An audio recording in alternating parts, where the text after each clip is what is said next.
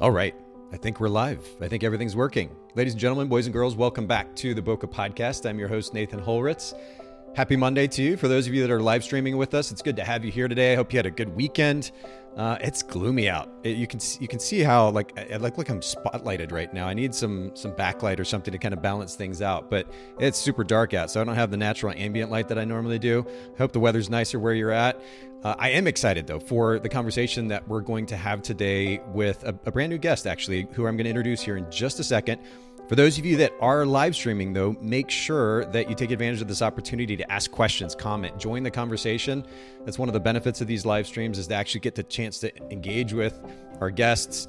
Myself is a bonus, but certainly our guests, that's the most important thing, and especially the conversation we're going to be having today. So don't be shy. Ask questions, comment, send us funny emojis if you want to.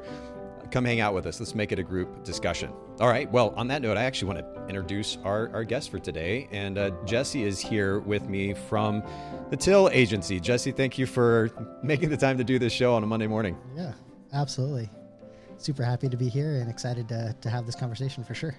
Well, and we're going to be talking today about 3 important tests that any business owner, certainly photography business owner, needs to run when it comes to running ads for the sake of their business. We're going to get into that. We'll dig into it in more detail here in just a second. But I told you before we got started, I'm like, look, this is genuinely a topic I'm interested in. It's space we spent a lot of time in as a company for years now, but it's ever changing. And there are always these frustrations that creep up you have to try to sort through. So I'm going to take advantage of this opportunity to kind of dig into your wisdom a little bit in just a second. But I want to introduce you and your brand, the company, to our listeners as well. So let's start with that. We talk a lot about brand position here. I know there are various digital marketing agencies, hundreds, thousands potentially, and I'm curious how you all position yourself in the market. What's your brand position? Yeah, so we definitely focus on helping businesses scale. Basically, looking at, hey, you're a business that's seeing okay results. You're seeing positive movement. You're not necessarily brand new, and you are looking to scale. And we do that by really focusing on a full funnel approach. As agencies, they get a bad rap sometimes because it's really easy for agencies to step back and say, hey, we're getting you a ton of traffic. If that's not turning into dollars in your pocket, like, that's not our fault. Whereas, we take a much more holistic approach where we're looking at the entire funnel. We include full funnel consulting. We're happy to look at landing pages. If you record sales calls or consultations, like, we're happy to listen to those and give you feedback on those things. And that's probably one of the biggest differentiators that we have, is that, like, we really truly want to help businesses see results as opposed to just help them spend money. Okay. And that makes sense. And I'm kind of old school, so I take notes on a notebook while I'm interviewing my guests. I wrote down the word funnel because I want to come back to that term here in just a second and let you describe for our listeners what that means. Some listeners may be brand new to this idea of, even a funnel. I think, in fact, speaking personally anyway, and I'm projecting here a bit, but I know as a photography business owner for about a decade, I don't know that I even ever considered that word. In fact, I may not even heard the word. And this is back from 2001 to about 2012. But I just didn't think that way as a photography business owner. And I know that nowadays, of course, the terminology is thrown around quite a bit, but I'm not sure that most photographers think of themselves in light of a sales funnel. They're just thinking about trying to book a client to book a gig. And so I want to come back to that, and we'll kind of set up that conversation in more detail here in just a bit. In the meantime, do you mind, Jesse, turning your gain up just a little bit more on your end? I want to make sure that all of our listeners can hear, and we've got a number streaming with us already. Thank you all so much for joining us for this conversation. I'm going to pop up the Till Agency website here, Scaling Business with Social Ads. We're a digital advertising agency that scales businesses. And I think that sets up the conversation pretty well, too, because as you alluded to, Jesse, the business is in place for those who have, I guess, an established business of some sort. They're generating revenue. They want to take things to the next level. And the Till Agency is the place to go for that. And so I appreciate you sharing that. Of course, we'll link to the website in the show notes at bocapodcast.com for everybody listening in. Let's keep the conversation going, though, because I know we're going to really dig into the weeds when we get to talking about ads and paid ads and how to set those up. Talk to me about customer experience, Jesse. And you and the team there at Till, I'm sure, have quite a bit of experience working with photographers and other creatives. What's the driving idea behind, at least from your perspective, providing a really good customer experience? Yeah. So this is an easy one for me. I will die on this hill, and that is that communication is the number one piece of or the number one building block of being able to give someone a very unique or just overall good customer experience. Without that, like everything starts to fall apart. Not only does communication help prevent potential issues with customer experience, but also it's the only way for you to smooth over things when things start to go south. When you run a business, especially a photography business where there's like, a lot of subjectivity, you could have a shot list from our client. You could do exactly what they want and they could still come back and say, hey, like, I don't like these photos. I don't like the way I look or whatever. And communication and being able to, like think through how you're going to respond ahead of time or have some of these things in place are the only way that you're going to be able to smooth that over. And potentially turn that bad situation into it's an okay or even good one. For sure. Yeah. And I think that I keep going back to, and again, I may be projecting a bit here, but especially for photographers edit, when I think about how we communicate or how we can possibly communicate effectively with not only potential clients, but also, of course, our existing clients, a lot of it seems to center around managing expectations clearly. And I bet that's a challenge that you all face as well, making sure that your potential clients understand what it is that they actually get from you. Is there a way that you've been able to more effectively, I guess, manage expectations for your clients? Yeah, for sure. So, I mean, anytime I've been doing marketing consulting and business coaching and that kind of stuff for a handful of years now. And it's a very fine line between giving someone like hope of, hey, this is what could happen. And like, hey, this is also what could happen on the negative side of things. Interesting. And so that's one of the things that I try to very clearly set those kind of bookends of like, hey, like Facebook isn't like hey, you're going to become a millionaire overnight platform anymore. But at the same time, like there's still great results that can be had there. But it does require sometimes some tinkering. It requires some back and forth. It requires some testing to figure out like what's gonna work best. And I feel like anytime there's a place where there's a lot of competition, like those are some of the pieces that are is going to be really important for you to be able to like think through what are the expectations that we have. We'll talk a little bit about that as we look at like tests that we do. And I think that being able to kind of set the expectations even for yourself when you're getting into a new marketing kind of avenue or channel, being able to look at those and say, okay, I'm going to give it this much time because I know that this could happen, but I also know that I also need to be willing to pull the plug at some point if this isn't working. So for us, we try to say like, hey, within 3 months, we will know if this is going to be a good fit for you or your business. And so we try to like set expectations that way by giving like timeframes and giving like, like I said, the potential results, but also like the potential lack of results, which, any marketer that will guarantee results is either doing something that they shouldn't be doing or, know something that I don't. And you kind of know everything. So yeah, that would be I wouldn't say that, but we've between me and the rest of our team, like we have probably more experience than any agency in especially the creative industries.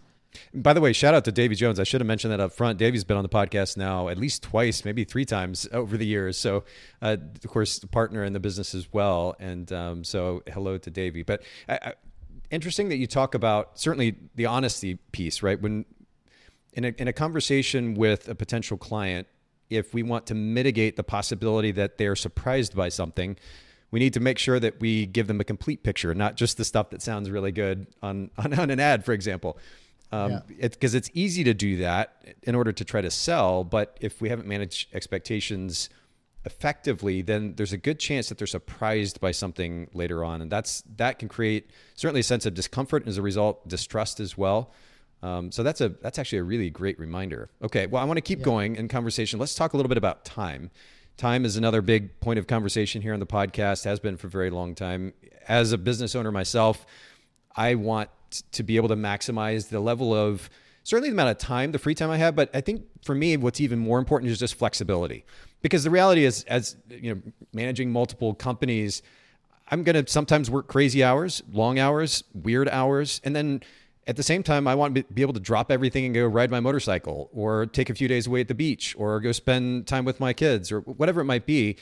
I'd like that kind of flexibility. And I've realized, I think that is even more valuable valuable to me than necessarily the specific number of hours that I'm working in a week.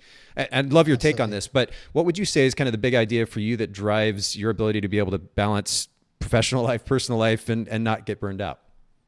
Yeah, so I can speak to this personally, and that is basically looking at it from the perspective of when I'm working, I want to make sure I'm working. And like I'm removing as many distractions as possible. I am kind of being as efficient as possible. And because what I find is that sometimes, let's say I'm working 30 to 40 hours a week. A lot of times, like I don't necessarily need more time. There was a branding agency, I forget the name of it now, but one of their big things was to talk about like, we don't need more time. Chances are, because like that's a very dangerous trap to fall into, when chances are we could be doing a ton more with the time that we have. And that's 100%. One of the biggest ways that I kind of balance those things is looking at, okay, this is how much time that I have in the week. And granted, there are seasons where like I have to stay up, till 2:00 in the morning to get stuff done. But I try at least to be able to have those boundaries. And this is something that I'm constantly working on and that my wife tries to hold me accountable to as much as possible. But, looking at it from the perspective, these are the times that I'm working. How can I make the most of this time? And that's one of the most effective ways that I've found to be able to balance that. Yeah, and I don't think we talk about this enough in the industry. In fact, what's funny, Jesse, is that I started before the Bokeh Podcast. This is maybe 7 or 8 years ago, maybe even before that. I created a brand. Photographers Edit was already in place, my editing company, and certainly that was the main focus. But I created a kind of a secondary brand for multiple reasons. But it was simply called I Have a Life. Like I got the domain name IHaveALife.com, and I wanted to create a conversation around how to establish more freedom, more flexibility as business owners. And I'm very much with you. I think at the root of that conversation is efficiency. But that is the least sexiest topic that any photographer wants to delve into or listen to a podcast about. And I realize that, we could have maybe approached it in a better way, in various ways. But nonetheless, I think that if we are trying to create a business that scales effectively, we do actually have to think about how effectively we are working with a given amount of time. I'm pretty proud of what I'm able to get done in a half hour or an hour myself, because I've established systems and workflows. I've realized what's important, what's not important.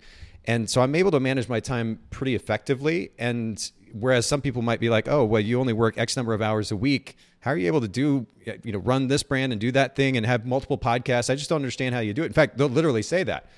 And I think a lot of it comes down to efficiency and the way that I work, which gives me a lot more leverage than and how I manage my time. So I think it's a way under discussed topic. Would you say that there's a particular idea that drives your efficiency and getting work done when you're actually working, like you said? Yeah, I think that it's the idea of like progress over perfect, and just getting stuff done. Obviously, like, you don't want to be sloppy, but at the same time, like, I did a lot of business coaching for photographers specifically over the years, and one of the biggest things that I kept coming through is like, it would take someone, like 45 minutes to respond to a single email because they rewrite it 300 times. Whereas like it ended up almost always being very similar to the first email they wrote. And so, being able to really take a step back and look at it from like, I just need to get these done. I need to like remove at least some aspects of the emotional pieces of that. And granted, everyone's personality is different. It's like, I'm not a huge perfectionist for a lot of things. Like I'm like, hey, look, let's get this done. Let's get this to 90%. And then let's get it out so that I can serve them in other ways better. But instead of like, like they probably don't care if I worded that email, 45 minutes differently. Yeah. Whereas if I had 45 minutes extra to go edit a wedding and get it out that much faster, that's going to provide a much better experience overall. So it's that idea of like progress over perfect is more important to me than obviously like always putting out this like 100% perfect front. It's funny. I was listening to a little bit of a podcast this morning with Gary Vaynerchuk, and he was talking about this very idea. And he's like, somebody will comment on my video and say, oh, if you turn this way, that sun wouldn't be in back of you. You wouldn't be backlit, and you would look better. He's like, what are you talking about? He's got millions and millions of followers, and it's not just about the followers. He's made such a massive impact on the financial health and the emotional health of these various business owners. And he's not focused on the presentation being absolutely perfect. And it obvious, I mean, he's proof over and over and over again that this works. And of course we can see it elsewhere as well. But that's a really great reminder. It's a good reminder for me too. A lot of times I get stuck on stuff that I just shouldn't be making that big of a deal about. And I think it's a good reminder for all of us. Well, let's keep going. Do me a favor, Jesse, turn up your mic just a little bit more if you don't mind.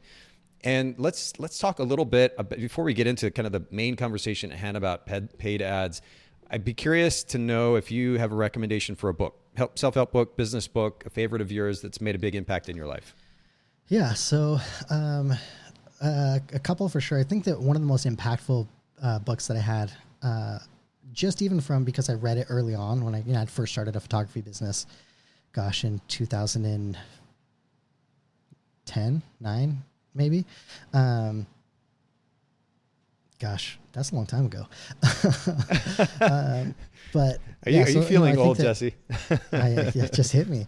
But yeah, I think that book was Tribes by Seth Godin, and just the idea of being able to like create a business that impacts people and brings people together, not just top down, but side to side. And that was like such a mind opening thing that was like, oh, like this doesn't have to, I'm like a huge extrovert. I'm an ENFP and Enneagram 7. It's like, I'm all about the people. There's people, I'm there, I'm excited. I want to be around people all the time. And so being able to have a business, with photography, it's like, hey, we have these clients. And then like, in my mind, I was like, hey, they're clients once and then they're never clients again. And, it's like kind of like bum me out. And then being able to think they're like, no, we can create these like tribes, or we can create these communities of people that like you can, have friendships with, or you can like be excited to see when, they have big life events in the future or whatever. And that was just kind of a mindset shift for me when it comes to just looking at like businesses and your customers and things like that. And that was, again, probably more so just because I was very early on in my like quote unquote entrepreneur career. And that really started to just kind of like shape how I viewed businesses and customers and things like that. Mm-hmm. But definitely one I recommend still to this day. Certainly one of my favorite books of his. And he's such a great writer because he goes he's able to accomplish so much with so few words. So many business books are just so much fluff. It's like 80-20, you get a bunch of fluff and then you get some good stuff. And Seth is such an incredible writer in that he gets so much across just in a sentence or two. And so for that reason in of itself, I'd recommend him as an author, certainly. But this is a really powerful book. And I'm trying to remember, Jesse, is Tribes the one where he talks about how as much as we'd like to get these big numbers, like we think about social media following and how that's going to translate to us making crazy money. The reality is if we just focus on a niche group of people and serve them really, really, really well, that's actually what will translate to bigger results. Is that the book? Yeah. I'm 90% sure it's in Tribes. I also subscribe. I've been subscribing to his like daily emails for years. And I can't remember if I'm sure that he recycles content from his books through there. So it may be being pulled from there, but okay. I think that it did come from Tribes. Well, I'm going to pop this up on the screen. Everybody listening in, Tribes, We Need You to Lead Us. This is a book by Seth Godin that came out actually back in 2008, but 110% still just as relevant now, and can't recommend it enough. So we'll link to that in the show notes at bokehpodcast.com. So Jesse, we're going to get into this topic of paid ads, and I know that you're going to share 3 important tests that any entrepreneur running paid ads needs to run to improve the results that they're getting. But before we do that, I have kind of a selfish question for you, because we've been using Facebook as an ad platform, paid ad platform, for years. And some of the numbers that we've seen over the years have been, as you kind of alluded to earlier, been insane. I mean, for the money spent, the ROI was just absolutely incredible. At times seeing like 8 to 10x return on spend. Mm-hmm. And we're of course at the kind of the opposite end, the opposite extreme of that right now. And I'm curious if you are seeing, I mean, I think most people are aware now, of course, the significant effects that privacy as it relates to iOS in particular, the changes that have happened in the last 6 months to a year, and how that's affecting the way that ads are running. And it seems, I'm getting the sense that Facebook is just kind of like last-ditch effort trying to make whatever they can work. But we were literally seeing them make up numbers in our reporting platform on the back end, because we use a secondary platform for more detailed reporting. So we can see what Facebook is telling us, and basically they're like, oh, these are going great. And they try to put numbers together that would suggest as such, and then we're seeing what's actually happening on the other side, and we're not getting results. Do you still recommend Facebook as a paid ad platform for photographers or entrepreneurs in general? Yeah, so I think that before we jump in there, I think there's two things we have to kind of discuss. One being like what exactly is like the cause of what's going on. So you mentioned like the privacy updates that are happening. I'm actually, it's funny, I'm actually a big privacy advocate that runs a marketing platform or marketing agency that uses a ton of data. But you know, when we're taking a step back and we're looking at when we lose that data, that potentially, you know, where we're shopping, what kind of websites we're visiting, what apps we're using, what we're doing in those apps and things like that. We lose a lot of the personalization for the ads that are happening and being shown to us. So basically, when we're looking at losing that data, it affects the ad platforms in two ways. One is in targeting. So obviously when you lose data, Facebook's like kind of creepy algorithm that could like send you an ad before you, like, you know, like you mentioned something to somebody out in the woods with no cell phone service. You get back, you're like, what the heck is happening here? Yeah. And I've done some like pretty extensive testing on my own just because I wanted to see like, hey, like how seriously does this actually happen? And I'm convinced that the algorithm is far more sophisticated than anyone ever really believed. But with that said, we lose some of that data, which means the targeting becomes a little bit less effective. There are other ways that Facebook is kind of starting to combat some of those things, but I think that's going to be a little bit before it gets back to potentially where it was, if it ever gets to that point again. The second piece that it was really affected with you know, some of these privacy updates, specifically the iOS update in 20 or 21, I think, is attribution. So like what you're talking about there, where you're saying like, hey, they're making up numbers, which isn't actually too far from the truth. If you're, you know, in your ads manager, when you're seeing the results, there's going to be a little asterisk next to it. And it's going to say like, hey, this is including modeled data, which basically means that the data they get from iOS devices, for example, they're going to say, oh, we sent 300 link clicks there. And of those 300 link clicks, 10% of them purchase. So then they apply that 10% basically across. And granted, they don't exactly tell us, but this is what we can at least kind of infer from some of those pieces, is that they are modeling data based off the data that they do have for data that they don't. Well, and they're not just doing that, by the way, with link clicks. They're doing it with revenue too. I mean, they're literally just making 100%. Numbers up and plugging them into the columns. And when we saw this start to happen, we're like, I mean, how audacious can you be to literally just, it says modeled in tiny little font at the bottom. And for anybody who doesn't know what they're doing, they start to look at this data and like, oh, this looks really great. This is my ROI on this particular campaign. And the reality is, no, actually that's data that they're modeling, that making up essentially and plugging the numbers in. And if you're not paying attention, you assume that you're doing these numbers when you're not even doing anything close to it. I mean, the ROI on spend with ad campaigns for us on Facebook in the last, call it 3 months to, 3 months or so anyway, has been just staggeringly low. Mm-hmm. So, you know, I think that with all that to say, in the amount of tests that we've done as well, kind of, you know, I'll first off kind of lead kind of into this next part of this conversation by saying, never trust ad platforms reporting. You should always be gut checking yourself and like, hey, does this make sense? That's one of the things that we have been doing since the beginning, is I'll always, you know, checking with clients, say, hey, do these numbers make sense for what you're seeing on the back end? That could be because Facebook pixels are not installed correctly. That could be because, you know, like the integration that you have with Shopify or, you know, with your payment platform or whatever isn't working correctly, or it's double counting or whatever.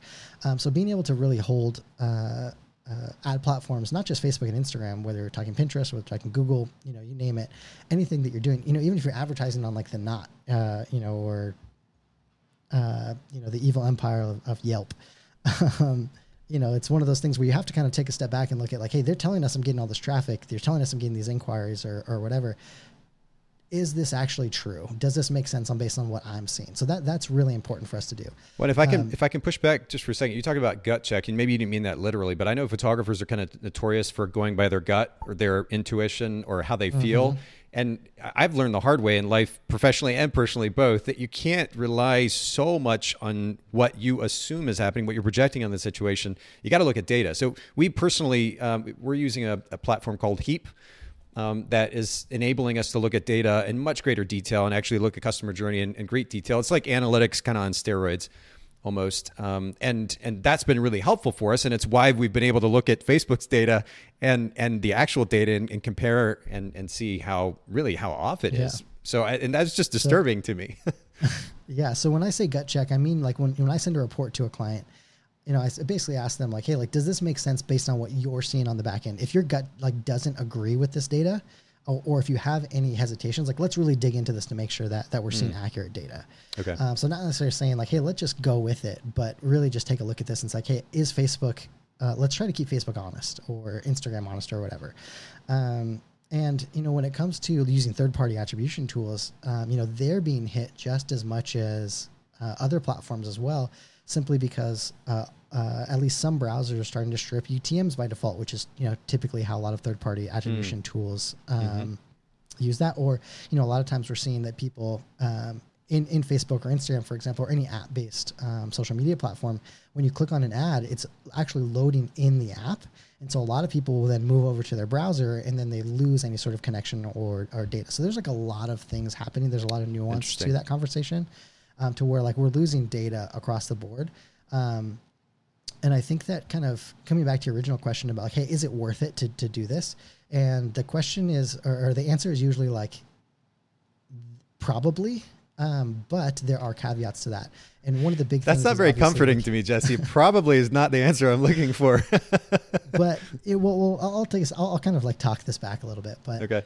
Basically, when we're looking at it from the perspective of wherever there are people that you want to be engaging with, like the days of being able to make a post, have it be seen by all your followers are long gone. And that's going to continue to be the case. We're going to, that happened on Facebook, that happened on Instagram. It's going to happen on TikTok more and more.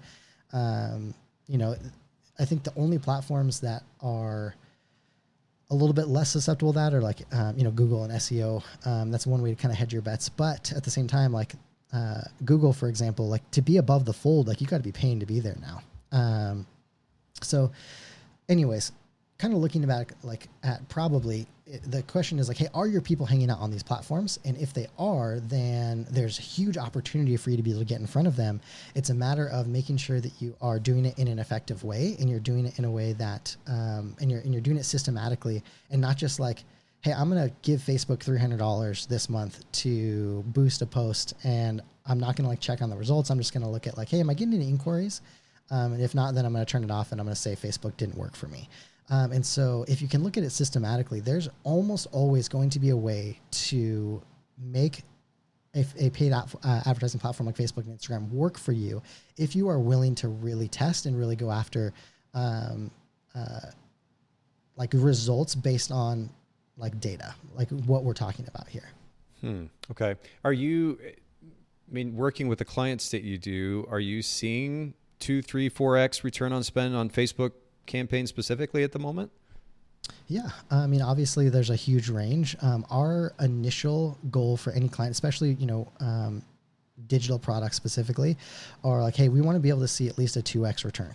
And that's their initial goal. Obviously with service-based businesses, like we want to see much higher than that.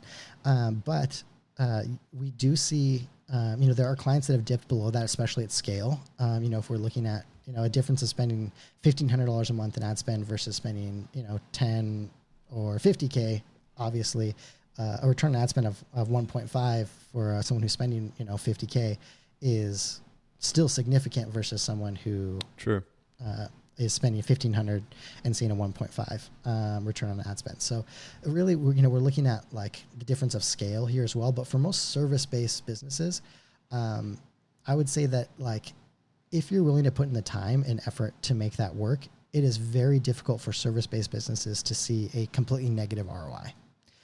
simply because and you can hedge your bets there a lot with doing, more lead gen style stuff as opposed to just like having an ad that says, hey, I'm a great photographer, you should hire me. Simply because like for you to spend, let's say $2,000 in ad spend as a photographer, and your average wedding package, let's say, is in the $4,000 range. At $2,000, I have to do some quick math in my head. Like you're looking at impressions, a ton of impressions, like tens of thousands of impressions. Oh, yeah. You just need one of those people to book you to see a 2X on that. Now, granted, as a photographer, like you don't want to be eating and cannibalizing your profits by using ads like that, but the main, like you're not going to like lose all your money on those platforms if you do it smart, and you're hedging your bets, doing some lead gen, and we can get into some tests here in a little bit that they're going to help kind of protect you from losing a ton of money on doing stuff like that. But especially now, you look at like the glory days of Facebook and Instagram. You would post, all your friends and followers are going to see that. The people that you've been working with, the people that were at your wedding that followed you, or at your clients' weddings that followed you, see those ads or see those posts. They get excited when the time comes for them to get married. You're still top of mind because you're still seeing that, and they would potentially reach out because you're still top of mind. Like that isn't happening organically anymore, and so being able to kind of take that and turn that on the paid side of things is one of the best ways for you to be able to do that, because it's not happening organically for most photographers, at least. Sure. Well, I think we've just seen such a massive fall off as a company using Facebook as a paid ads platform. The drop off is just staggering. I won't go into specific numbers, but just staggering drop off in effectiveness. And then meanwhile, we've never really played with Google on the paid side before. We were doing really, really well actually with just organic SEO and search, and new accounts from Google has been incredible numbers. We started playing in the paid space there, and the ROI that we're getting in that space in comparison to Facebook, again, drastic. Google being much more favorable. Just wonderful, actually. And so it's just been, I was just curious to get your take on it as a professional, what you had seen and what you'd experienced as well. Yeah, we almost always recommend running on both Facebook and Instagram and Google for most of our clients, even if we can just figure out like, hey, which one of these platforms is going to be the best, give you that best ROI for you. Because it really, like you guys are seeing, sometimes Google is just going to significantly outperform Facebook. Doesn't mean that you like shut off Facebook, but it may mean you push most of your budget, or you continue to push more budget on Google than you do on Facebook and Instagram. Sure. Fair enough. Okay. Well, I don't want to take up too much of your time or our listeners' time with my stuff. We're gonna talk about 3 important tests that those running paid ads should be looking at for the sake of their campaigns. Before we do that, you mentioned a word earlier, funnel. And I think it's important to at least mention, I know this is a 10, 15, 20 hour conversation really, but if we're going to be talking about paid ads should be part of a funnel. And I'm curious how you might simplify the description of a funnel for our listeners that may not be familiar with the concept. Yeah, so every business has a funnel. When we look at photographers specifically, a funnel is simply taking people who, either don't know who you are or haven't hired you yet, like down a kind of like a step-by-step process that eventually ends in them hiring you or giving you money for a product or service. So for most photographers, that looks like, hey, they see your website or they see you on Instagram, they go over to your website, they review your about page, they look at your packages potentially, they inquire with you, they get on some sort of consultation call, and they eventually either book you or don't. Like that is quote unquote your funnel. It's just a matter of like how you're directing people to the end result that you want them to do. And I like the way that you describe it. I think sometimes it's easy for the significance of what is being described to get lost in the terminology, especially if it becomes kind of a trendy term, right? So we hear funnel, like what is a funnel? But when you talk the way you just described it, a step-by-step process, basically from the time that you meet or connect with a potential client to the time that you book them, that is the funnel. And naturally, paid ads can be part of that funnel, and that's what we're going to get into today. So you said that there are 3 tests every business running paid ads need to run, and let's just dig right into them. First one, I'm going to take notes here, so you may see me looking down, but what is that first test?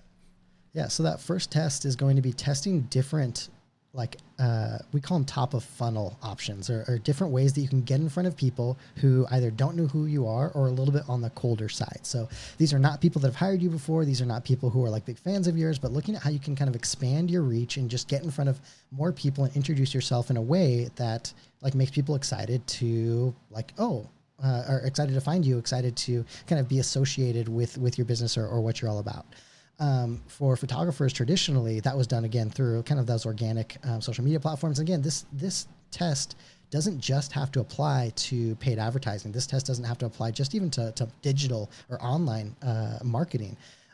This can be applied to everything that you do. Like, I think that a lot of photographers kind of discount like the in-person relationship, especially wedding photographers, that they can have at weddings, being able to like talk to people and like really like put on the charm and show people like, hey, I'm so excited that you're here, and remember people's names. And like that goes such a long way in creating relationship with people, that like is a great test for people to have. Like, hey, like hire or keep your second shooter around for a little bit longer in the reception so that you can go out and like talk to people. How, that's again, kind of a non-digital way for you to be able to test some of these things. But looking at like top of funnel things, like those are the kinds of things that we're talking about. If we kind of transition looking at different ways that you could be doing that on the digital or even the paid ad side of things, and we have to look at like the root of the problem that we're solving here. Photographers have an eyeball problem. Photographers don't usually have to convince someone to hire them. Most of the time, people are actively searching for them. Right. Now, there are exceptions to that rule, but in general, that's the case. And so it's not so much that we have a audience problem. It's not so much that we have this problem where it's like, hey, no one wants what I have to offer.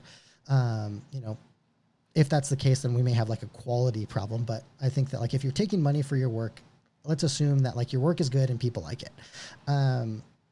And so we have to then take a look at like, okay, how can I get in front of people at a time when they are going to be looking for what I have to offer?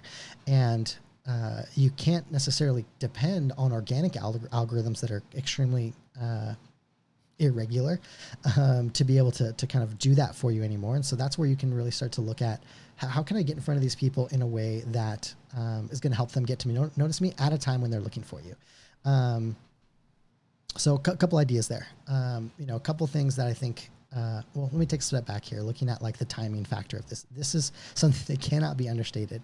I see a lot of photographers do this and they have really good intentions, but like, for example, they'll be giving away like, hey, here's a blog post on how to set up your wedding day timeline to get the best photos.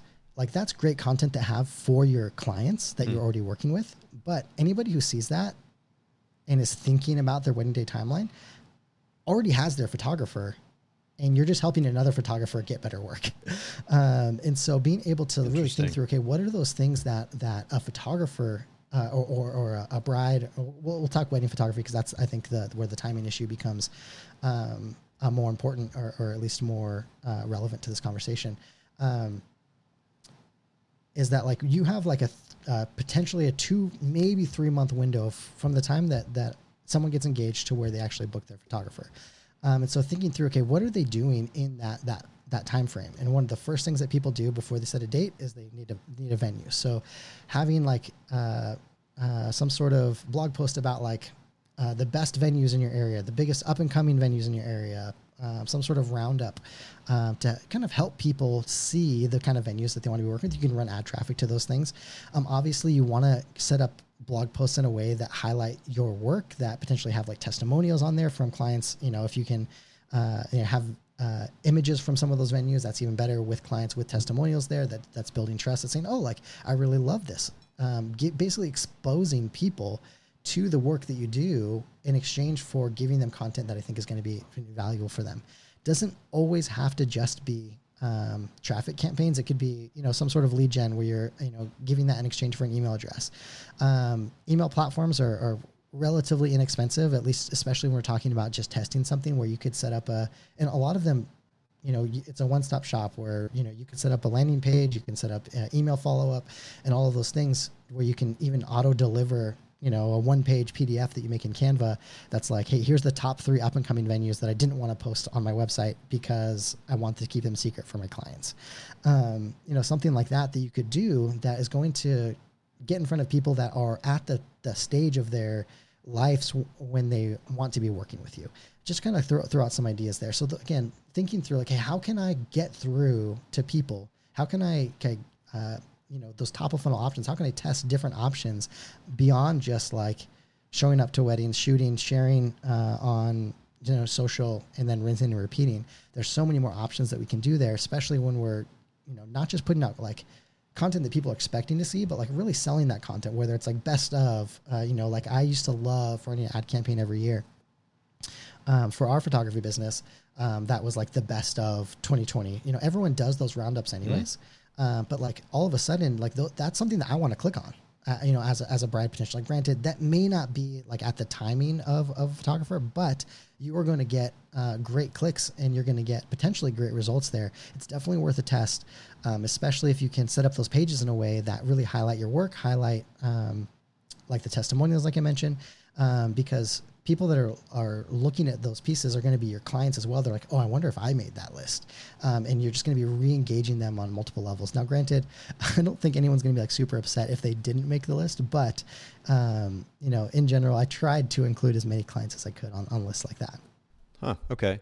So I'm going back to, the number one test, of course, as you pointed out, being testing different top of funnel options to get in front of potential clients. I'm looking down here at my notebook. And I just wrote down, look at the root problem. So when we're thinking about running an ad, the ad should ultimately speak to a need and or desire that potential client has. And you're saying that one of the ways to go about doing that is to consider the timeline. And I like that perspective. Where is that potential client at in the timeline? If they are now looking for a wedding photographer, they're looking for a wedding venue, that means that they're in this particular point in their timeline as a bride or as a groom. And so we need to speak to them accordingly. Is that time? Have you found that timeline is pretty consistent across the board? Is that vary from since COVID? Obviously, like that threw a whole kind of wrench in timelines for most photographers, but the events that they need to do stayed relatively the same. It's just like the amount of time changed. So, venues, for example, are still something that people need and are looking for before they have to book their date, before they can book their photographer. It just happens to be that, like, for example, in San Diego, like I want to say I saw a stat from a couple different wedding planners that said like they used to book people 2 years out and now they're booking people like an average of 8 months out. Mm-hmm. And so like some of those things just got shrunk, which in my opinion is great for photographers. And I hated booking things 2 years out. It felt like man, my life is accounted for the next 2 years. And you're getting deposits on things like you're not going to see that rest of that money for 2 years. So shortening that up is great in my opinion. But so like that timeline I feel like is pretty consistent when we're looking at and like every business is going to be a little bit different. Every audience is going to be a little different. Every area is going to be a little bit different. But in general, like when we're looking at most brides and grooms or most couples are going to want to book their wedding, like the order of things usually stay the same. It's going to be like venue or wedding planner followed by venue where they lock in their date, followed by photographer. And then, if we're looking at videographers or cinematographers, that they kind of get the short end of the stick where either they are getting in at the beginning or they're a last minute add-on.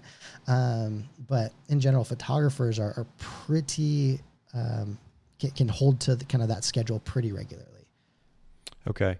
And then when we talk about looking at different types of top of funnel options to get in front of the client, I mean, lead gen opportunities like saying, hey, here's a list of the top, my 5 recommendations of the top, 5 venues in Chattanooga, Tennessee, where I live. Yep.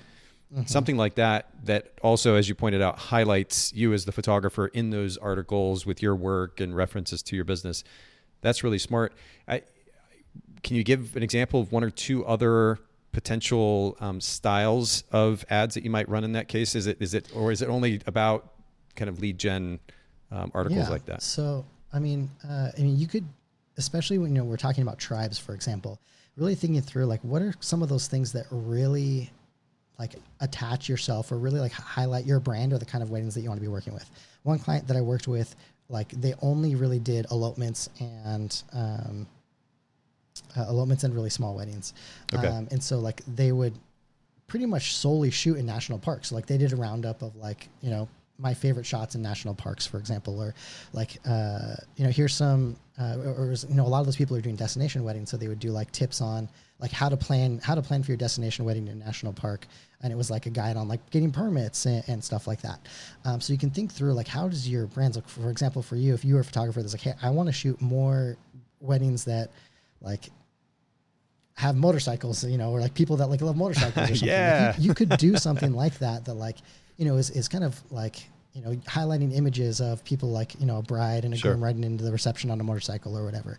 You know, maybe it's like, hey, how I love to see brides, briding or couples, like inject their personality in their weddings. But like, again, you have to make sure you're thinking about timeline. So you'd use language like how to inject your personality before you even choose your venue. So like you're kind of like qualifying people by saying like, hey, this is when you want to be downloading this thing. Okay, so thinking first of all about how can I add value to this potential client by presenting information relevant to the timeline, and then also and the idea of thematic material as you're just describing, I think is actually a really good. I don't know, it's food for thought. If I was wanting to come up with an ad campaign, that would give me a lot of different, I think, throw a lot of different ideas in my head. If I'm thinking about coming up with themes, especially are reflective of, as you alluded to, my target clients, the people that I'm wanting to work with. So that's good. Okay. Well, I know that we could park there for a bit. We've got 2 more tests to talk about. Take us to the second one, if you will. Yeah. So the next thing is looking at the different conversions, like quote unquote events, looking at how you're actually taking people from, you know, now that they've downloaded your lead magnet or they've been to your website, and thinking through like how you are actually turning them into a client or actually giving them opportunities to hire you. This is something that we tested, me and my wife tested pretty extensively. And I think that's one of the only reasons why we were able to, you know, be so successful relatively quickly, is because we were willing to like have people to our house. We met people at coffee shops. We did like Zoom or Skype back then. You know, we tried just doing phone calls. We tried, you know, just like, you know, sending people to a page where they could, you know, book right then and there.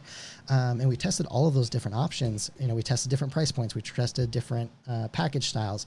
And those are things that I think that a lot of photographers just don't do because it feels uncomfortable to them. Like, well, like, you know, like my booking rates are okay. It's not like I let a ton of people slip through the cracks, but it's not just about necessarily the booking rates, but it's also looking at, like your overall profits in these things. Like you could be potentially leaving a lot of money on the table because you're not meeting in person, or because your, you know, packages have been the same for, you know, or at least the package structure has been the same for, you know, your entire career. So all of those things, you know, that's one of the biggest tests that I think that a lot of businesses need to be running in those things, and giving yourselves, as you get in front of more and more people, that becomes more and more important, especially if you're running paid campaigns to grow your audience and get in front of more people. We want to make sure that we're taking advantage of all those people that you're getting in front of and not letting people slip through the cracks, and make sure that you are seeing the biggest ROI on those pieces that you have. And I know this doesn't necessarily have a huge, this isn't necessarily ad specific, but I had to include this because it's very important to be able to look at this from a just overall conversion perspective. If you can't figure out a way to convert the most people at the highest price point that you can, like it's going to make your ad campaigns a lot harder to be successful. Sure. Okay. So, and just for anybody who's new to this conversation about funnels and ad campaigns, the word conversion, we're talking about literally converting a potential client to a paying client. And so what you're suggesting is, okay, we start with this ad campaign and we've generated a certain number of leads. We have the opportunity now to potentially convert them to a paying client. And you're suggesting look at different ways to go about that process. Once you have that name or that phone number, or they've scheduled a call with you, kind of where to go from there. Is that right? Yeah. So, I mean, that's kind of like, if we're just looking at keeping things relatively similar to what they've been doing, that's one thing. You know, another great example, you know, I worked with a client who was moving to a new area, and this is something that we see a lot is they jump into a new area and they try to do the same things that they were doing and when they were already established and expect to see like really great results. Whereas like a lot of times for people, it's like, hey, like this is do or die. And so like, you know, there are other opportunities to look at like a quote unquote conversion or how you're converting people from getting in front of people to not. And so like, for example, one of the things that I had a client do who was going to a new area. They didn't have family. They didn't have a community there. So it was like brand new. I think their husband was military. So they're kind of moving into a completely new side of the country. And I said like, hey, if you have the time and you're willing to put in the hustle, like, you know, run the quote unquote funnel of give away free engagement sessions, take as many as you possibly can, give away 3 images with any person that you shoot. And then either offer to sell them the rest of the gallery at like your, you know, full or close to engagement session price, or offer to give them that for free if they book you for their wedding. At that point, you've given yourself the biggest opportunity for them to fall in love with you as a photographer as possible. And if you didn't kind of make them fall in love with you, chances are like they're not a great fit anyways, if you've already shot them and they didn't like their work or whatever. But you know, like that's just another option of a conversion event that you can kind of, or think that something you can test to look at, okay, I'm going to try to get someone in the door and be able to like really show off my highlights, show off my work, and then give them an opportunity to book with me. And obviously this is, you know, a quote unquote option for people that are willing to put in that hustle, that maybe like, hey, like I just need to be able to book work. I don't care how much time I have to put into this. Whereas someone who's a little bit more established, like doesn't necessarily need to do something like this, but this is an example of kind of what you could be doing or another option for people. So we have to be careful not to write off the effectiveness of the campaign. Some of that responsibility sits on our shoulders, that once we have that potential client in our lap, how we go about converting them, a lot of that rests on us, and we have to learn or be willing to put, like you said, put the work in, to be creative, to try different ideas out to see what converts more effectively. We can't just give up because we didn't convert the first time. It could be that we're approaching that process, the conversion process, ineffectively. There might be a different way to go about it. And one thing that I'll add here is that I'll try not to be super abrasive here, but this is another hill that I'll die on, is that you don't have anybody to blame but yourself when you let a lead or a potential client slip through your lap simply because you couldn't be bothered to respond to them as soon as possible. Granted, like everyone has boundaries. And I think that those things are good. Like you don't need to respond to an email at 2:00 in the morning. But like hop into your office or jump on your phone or your laptop and respond to people in the morning. Like don't let 3 days go by without responding to a lead, especially if it's someone that like you're paying money to get in front of. Like the timing and the being able to communicate expectations there, like you want to give them a glimpse of what it's like to work with you and give them a good glimpse and not something that's like, man, I responded to somebody and now I'm kind of just twiddling my thumbs waiting for them. I was excited and now I'm not. And so, being able to, and that's one of the big things that you want to test is as you're considering tests there, is thinking through how can I capitalize on people's excitement to work with me? Someone is never going to be more excited to work with you than when they took that initial action, when they downloaded their potential lead magnet, when they inquired with you. One of the tests that we did is as soon as I'd get an inquiry, I would call them and 90% of the time I'd get a voicemail, which is fine, but at least like they're getting a glimpse of who I am. I'm trying to show personality when I call them. Hey, I'm so glad that you inquired with us. I'm really excited to chat with you. I'd love to schedule a time with you to talk more about what you're looking for. And that's that. A 20-second voicemail can go a really long way in just making people feel like, oh, these people are on top of it. They're going to get me my images when they say they're going to get those things. So all of those different things, as you're thinking about tests, thinking through how can I capitalize on that excitement? Even more so, even becomes more important when we're looking at an ad campaign, for example, because we're going after very cold people, usually people that have no idea who you are. And so being able to really warm them up as fast as possible, no better way to do that than by, getting on the phone or leaving someone a voicemail. And like some people may not like that, but they don't have to answer your call. Chances are they won't, but they're going to listen to your voicemail. 100%. And by the way, you're going to stand out leaving a voicemail because most photographers, first of all, there's no excuse for somebody not responding to a DM right away on Instagram or to an email for that matter. But these days, actually taking the time to call somebody and leave a voicemail, if that's the only option, that puts you in another tier automatically. And like you said, it only takes 20 seconds to do it. But Yeah. going that extra, it's not even an extra mile. It's just funny. In this day and age, it's an extra mile though. So making that effort, putting in the extra few seconds to do that thing will make that much more an impression. I also like what you said, Jesse, about letting them hear the tone of your voice. And I think this goes a long way as well, especially in our culture, which just naturally, everybody's very touchy-feely.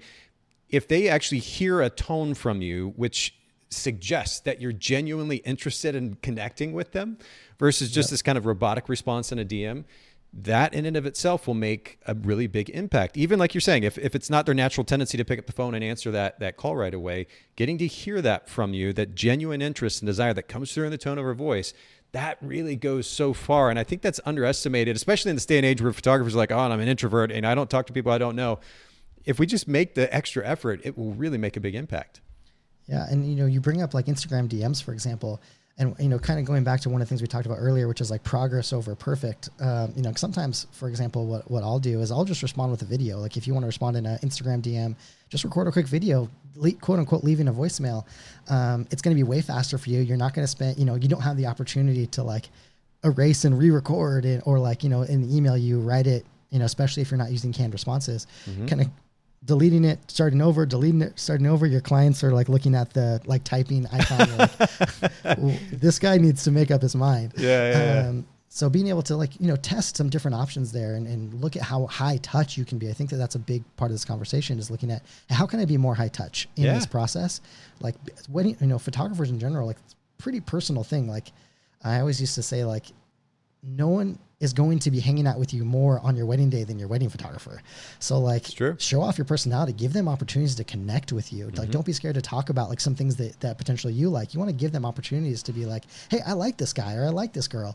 As opposed to being, on the other side of that, where it's like, man, this feels like a corporate, like wedding factory that like, I'm not going to really like be able to connect with somebody. Yeah. Something that I do, and this could sound totally cheesy, but even when I'm responding to a photographer, for example, on Instagram, a DM, or maybe sending a message through Messenger or whatever it may be, I'm thinking about the emotion with which I'm communicating even in that DM. Now I'm like you, Jesse. I would much rather get on the phone or have a Zoom, even if it's a Zoom conversation, just so that I can actually have a conversation. I think that's more impactful in the end. But if I am going to send a DM, then I'm thinking about the emotion that I want to infuse in that. And I'll throw an emoji or two in there to try to communicate that. But I'll literally find myself smiling sometimes as I'm sending the smiley emoji, just because that's the intention with which I'm communicating. And that may sound ridiculous to some, but again, in a world where we are just so inundated with messaging all of the time, and most of it is very robotic, coming from some random third-party company, we can make a really big impact by being more personal. I also like what you suggest about the video messaging. I still remember the one or two times that somebody sent me a video message in response to an email. And again, it's only happened one or two times in the last couple of decades or whatever, being in business. But to actually have this very personal response from somebody where they're talking to me, I can hear it, I can see it, I can really feel it. There was some genuine intention and the emotion in their voice. And it felt like a treat. It was awesome. So yeah, making the time to do that, whether it's on Instagram, or I use Loom quite a bit now in communication with my team, just so again, tone is not lost. I can easily send them a Slack message, but I think tone can get lost sometimes, and people assume this word means this thing or that thing. If they can see my eyes, they can hear the tone of my voice, then we help minimize the potential for confusion. And now you're actually communicating with a human being versus just yet another text message of some kind. Yeah. And, we're looking at marketing. You're giving people so much more to connect with. It's not just words that, like tone can be missed in you're looking at emails. Like I can't, how many sketches or comedy sketches have been done on, miscommunicating via email. But when you start to add your inflections, they start to see your face. The fact that you're wearing a Patagonia hat, then you're giving them more opportunities to be able to connect with people. Just even just being who you are and showing up and seeing your face or talking to you. And you just don't get that. It's like, it costs you nothing. And, at bare minimum, you should test it. It's like, hey, I hated it. My clients hated it. Okay. I got no issues with that, but test it. And again, those are just, a couple options that you could be testing. There are, a handful of other things, like what we mentioned, in getting people to the phone, or, testing, different, different packages or different options there as well. Like there are a lot of things that you can test throughout that quote unquote conversion process. That's just one of them. And Tom on YouTube says, I'm curious of different ways to approach businesses for B2B. Email, for example, is a horrible conversion rate. Going in person or calling seems like annoying them. and I hear you on that, Tom, but do you think do you think it's any different in B2B, Jesse? Do you think there's still an opportunity for impact with that more personal style communication or no? Yeah. So when it comes to B2B, if we're looking at just like for example, cold email outreach, like yes, your conversion rates are, I think that you, like in like the general sales kind of world, if you're cold emailing people, it's going to take you, I want to say it was like 1,200 emails sent to get a single response. Wow. And so, one of the ways that I would kind of go about that differently is running ad campaigns to get them to email you or like inquire with you or, request something. Like right now we're running a campaign for the agency specifically that offers a free audit of your marketing efforts, basically giving them opportunities to connect with us. We'll send them a video going through their options there, which allows us to start that conversation without having to like email 100 million people to get 3 responses. And be able to kind of control the narrative of that conversation a little bit more. So when it comes to B2B, I think that I don't remember the full question, but he was just talking about, I mean, what he said right after that, Tom was saying that ads probably being one of the options. And you were talking about that. Actually, it's kind of interesting to flip the script. Instead of trying to send a bunch of emails, crossing your fingers that we get a few responses, you're saying run a set of ads where it kind of begs their response and them giving their email to you. Is that right? Yeah. Yeah. So one of the biggest kind of combatants that we have, or one of the biggest kind of challenges that we have, not challenges. One of the biggest ways that we can combat some of the changes on paid advertising due to some of the privacy stuff we talked about is using copying creative and using overall offers, whether it's lead magnets or paid offers or whatever, using those to target people. So for example, in what we talked about with wedding photographers, like for example, using language talking about getting married in a national park, like we're using that for people to kind of self-identify as, that's the kind of person that I am. So I click on it.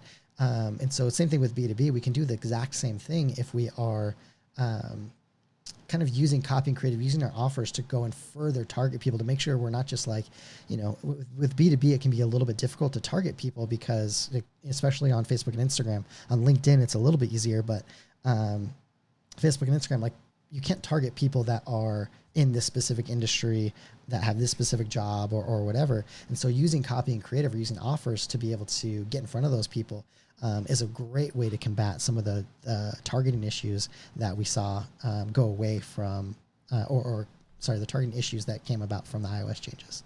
Okay. Well, I know that we haven't hit that third test. We've hit the hour mark. So let's just touch on that real quick if we can. You've got a third test that paid advertisers should be paying attention to. What is that? So the third test that really any paid advertising needs to do, and this is, again, one of the things that are really important for paid advertising, but it also applies to basically your entire business. And you need to do like at bare minimum a quarterly step back and ask like, hey, is what I'm doing working? And to be able to ask yourself that question, you have to be able to, as you're testing things, to be able to decide and kind of as you create these tests to say, like, hey, what kind of defines success for these tests? What do I want to get out of these tests? And like, how long am I going to commit to doing these things? Okay. I can't tell you how many times people have come to us and say, hey, I've tried these ads. They didn't work. Like, I don't know what I need to do differently, but like something needs to change. We start asking questions. We start looking at these things. That's like, well, I spent $50 and I didn't get anything. So like, I think that this is broken. When in reality, like, okay, you spent $50, like, to an audience of 5 million people, $50 got in front of you and it got in front of you, helped you get in front of like, a couple % of those people. Whereas, like being able to get in front of enough people or like maybe narrowing down your targeting, would help you be able to decide if that test was actually going to help you get what you wanted to do. And so, that's one of the reasons why we require people to work with us from the agency perspective, at least for a minimum of 3 months, because it's really difficult for us to be able to troubleshoot or try different things. One of the things that I'll say over and over and over again is every business is going to respond. Every audience is going to respond a little bit differently to every audience, and every audience is going to respond a little bit differently to every single offer. And so just because one thing worked for one specific company in a way, their brand, for example, just may align really well with a certain offering that they have. It may not work exactly or identically the same to what you want to do. And so being able to and being willing to test a lot of things is really great. But you also have to be willing to take a step back and say, hey, is this working? What can I do that's going to help me move forward? And what do I need to kind of like cut ties on and move those things over to something that is working? And a lot of that's driven by what you said earlier, right? Which is to be clear about what it is that you're even trying to accomplish to begin with. Because it would be easy to say, just very broadly, I want to book more clients. But that's really not a specific enough goal for any good marketing campaign. Certainly when it comes to paid advertising, we have to be super specific about what it is that we're trying to accomplish. And then you said on top of that to also have a timeline. I want to do this in 2 weeks, or I want to do this in 4 weeks, or I want to do this in whatever the timeline, and being very specific about that. And then that enables you to go back and then review at the end of that process to see whether or not the goal has been achieved and if something needs to be changed in order to actually achieve that goal if it hasn't. Absolutely.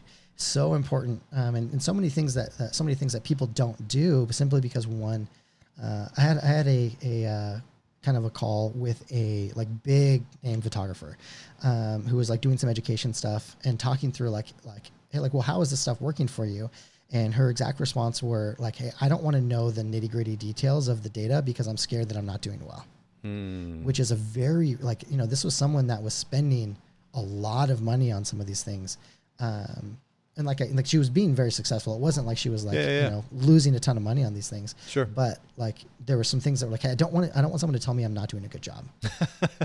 Well, it sucks to know that, right? But I mean, this is something we've talked about quite a bit on the podcast. If you're, and I was guilty of it for so long, Jesse, as a photography business owner, and even after I started Photographer's Edit, despite its success, and I guess in some ways I got lucky because I was so naive to the significance of data and paying attention to data and being willing to face the hard data, even if it didn't feel good at times, to actually look at that data and then figure out how to use it. It's so important. And it sounds nerdy, you know, kind of like efficiency in workflow. Like photographers are like, I don't really care about that. I'm just trying to take a good picture. But there's certain elements of running a business effectively. If we're going to scale it and build it over time, we just have to learn to be okay with, to comfortable with some of these concepts and at least learn a little bit about them. Certainly we hire professionals such as yourself to help us manage the so-called nitty-gritty at the end of the day, but we have to be willing to at least look at that data and be aware of it so that we're making intelligent decisions for ourselves. Otherwise, we're just we're back to what we were talking about earlier. A lot of photographers kind of function on a whim and their gut feeling and however they feel that day or that week or that month. And that's going to only get you so far. Black and white data doesn't lie. And if you're just going to ignore it, you're going to choose to kind of dig a deep, dark hole for yourself. Yeah. And you know, one of the ways I like to look at data is like, this is one of the things that like this huge tool at your disposal doesn't necessarily cost you any more to get it. It doesn't necessarily cost any more for you to look at it. And if you just ignore it, it'd be like showing up to a wedding, like without your favorite lens. You know, it's like you're like intentionally handicapping yourself against like looking at what could be working best for your business and what could be helping you like do some really great things simply because like you're scared of the answer. That's a great analogy, though, that because it's perspective, right? So if a photographer thinks about missing their favorite lens and the beautiful perspective that lens brings, that's the very thing that's happening when we're ignoring data because we're afraid of dealing with the finances or afraid of digging into the analytics or, you know, whatever it might be. We're ignoring the data and our perspective becomes very limited as a result. That's a great analogy. Yeah, I mean, you know, one of the things I heard a photographer relate it to, like when they would shoot weddings, they would always make sure that when they like sat down to eat, they were within like earshot of the reception. Like, you know, if the like place where they were having you meet wasn't like near that, then they would like choose to be closer because like if there was like a fire happening, you know, quote unquote fire, not a real fire, hopefully. But you know, like something happening, they want to be able to run over there to make sure they're not missing something. Because there's nothing worse than, you know, being like, hey, like, did you get that picture of that? It's like, no, I was actually like shoving my face full of food at that point. But, you know, similar thing to when we're looking at data, like if we don't know there's a fire because we're so scared to hear what's going on, then we don't even have the opportunity to respond. Right. And so, you know, looking at like, hey, I'm going to test some of my conversion rates or because I'm going to try getting people on the phone a little bit earlier. You could see conversion rates shoot up and chances are you were missing out. Let's say you got 100 inquiries a year and you were only booking 20 of them and all of a sudden you book 30 of them. That's a 50% increase simply because you're able to get on the phone. And I've seen literally that drastic of conversions simply by doing some of these things. And so, interesting. You know, all because they're willing to test some things and look at the data. It's like, okay, it makes it worth it. And it's a little bit easier to swallow, especially for people who like don't like doing those things or makes them uncomfortable. It's really outside their comfort zone. If it's going to increase your potential overall business by 50%, it makes it a little bit easier to kind of get on the phone and make some of those things happen.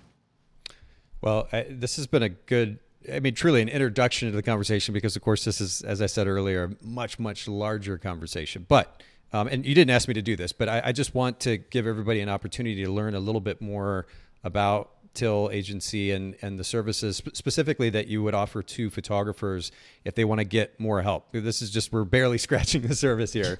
So yeah. Jesse, will you just share a little bit of information about the agency and some of the services that you'll offer, how they can get in touch with you all? Yeah, absolutely. So we offer, especially for photographers, both paid advertising campaign management, as well as SEO services for photographers.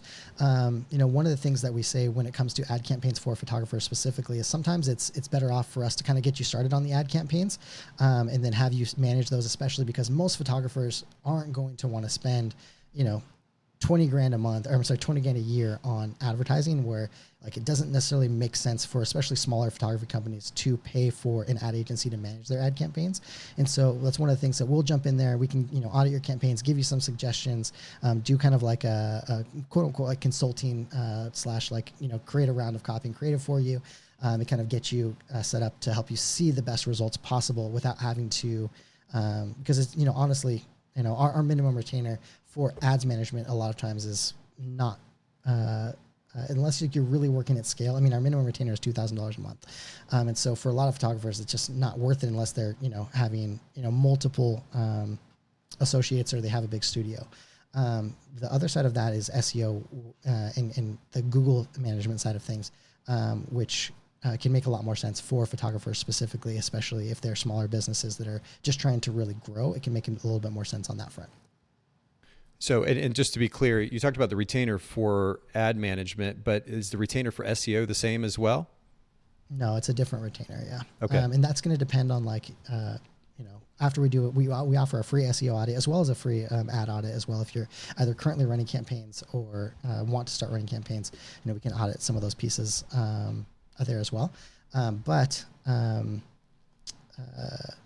The question was, is the retainer different? Yeah. So, after we do that audit, we can kind of quote based on what your goals are, how many focus areas you want to be looking at.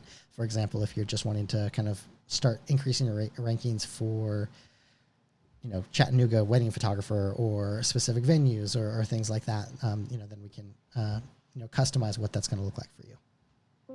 Okay, cool. Well, Jesse, I appreciate you sharing all this. And I know we're barely scratching the surface. I had another question pop into the comments too, Tom, on YouTube. Tom, make sure you reach out to Jesse. And actually, Jesse, remind everybody where they can find you all online on social media as well. Yeah, so you can find us at till.agency, no.com. It's just till.agency. You can find us online there. You can also reach out to us on Instagram at till.agency, as well as you can reach us via email. You can reach out to me specifically at Jesse, Jesse, at till.agency. I'm happy to get you at least point in the right direction if you reach out to me there. Perfect. And of course, we'll put all of this in the show notes at bokehpodcast.com. I appreciate everybody listening in, streaming. We had a good number of individuals streaming with us today. You all make sure you reach out to Jesse and the team. If you have any further questions, they'll take good care of you. And Jesse, thank you so much for making time for all of us today. Really appreciate it. Yeah, of course. Yeah, thanks for having me.